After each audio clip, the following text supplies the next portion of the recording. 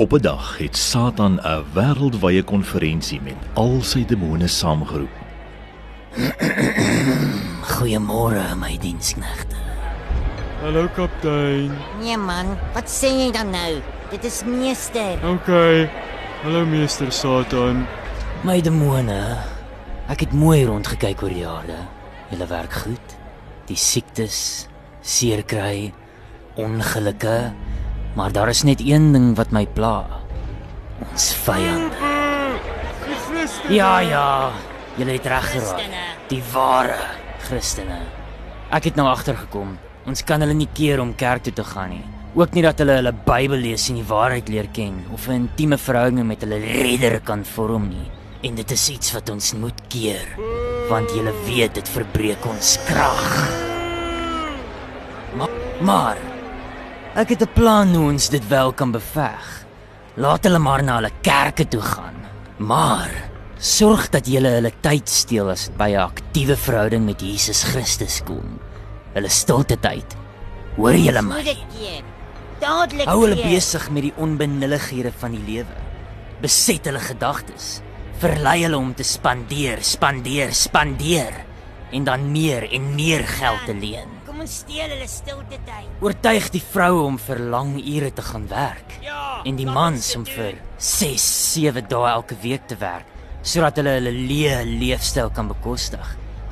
En in die proses minder en minder tyd met hulle kinders kan spandeer. Ja, kom ons doen dit. So sal ons stadig maar seker sorg dat die huise nie meer daardie veilige, rustige plek word waar hulle die werksdruk kan ontkom nie. Dan sorg dat hulle gedagtes konstant besig bly.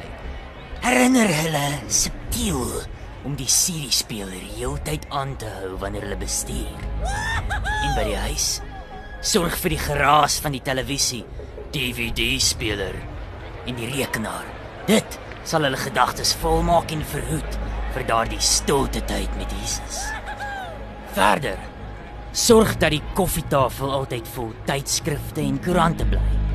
Maak hulle 24 uur van die dag bewus van die jongste nuusgebeure. Ek het gesien baie van hulle bid as hulle bestuur. Sorg dat hulle aandag afgetrek word met al die advertensieborde.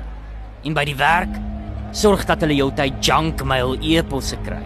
Sommer van elke soort nuusbrief, promosieartikels en vals hoop.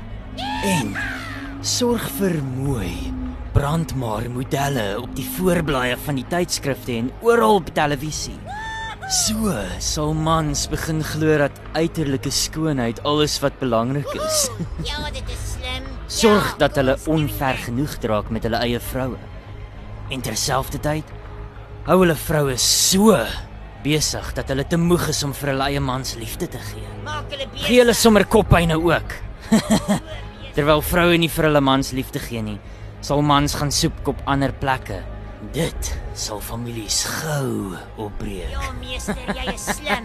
Ja, kom ons breek families op. Gee verder vir hulle 'n Kersvader om hulle aandag weg te vat van wat Kersfees regtig beteken.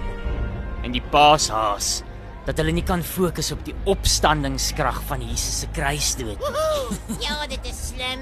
Ja. En selfs wanneer hulle ontspan, maak hulle besig, so besig dat hulle self daarna meer moeg is. Stuur hulle na sportwedstryde, opvoerings, konserte en flieks. Onthou, hou hulle besig.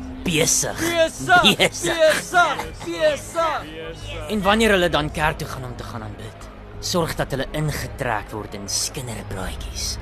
Plant in elkeen ten minste net een skindergedagte. Ja, ons kan dit doen. Dan sal hulle ten minste rondloop met 'n skuldige gewete. En as hulle gemeenskapswerk doen, sorg dat hulle so besig raak met die klein, onbelangrike dingetjies, dat dit hulle weghou om tyd saam met Jesus te hê. Hoor julle my? Vermy daardie tyd wat hulle 'n verhouding met hom bou. Wat julle ook al doen, onthou, hulle moenie daai verhouding met Jesus bou nie. Toe, weg is julle. Ek hou julle dop. Weg!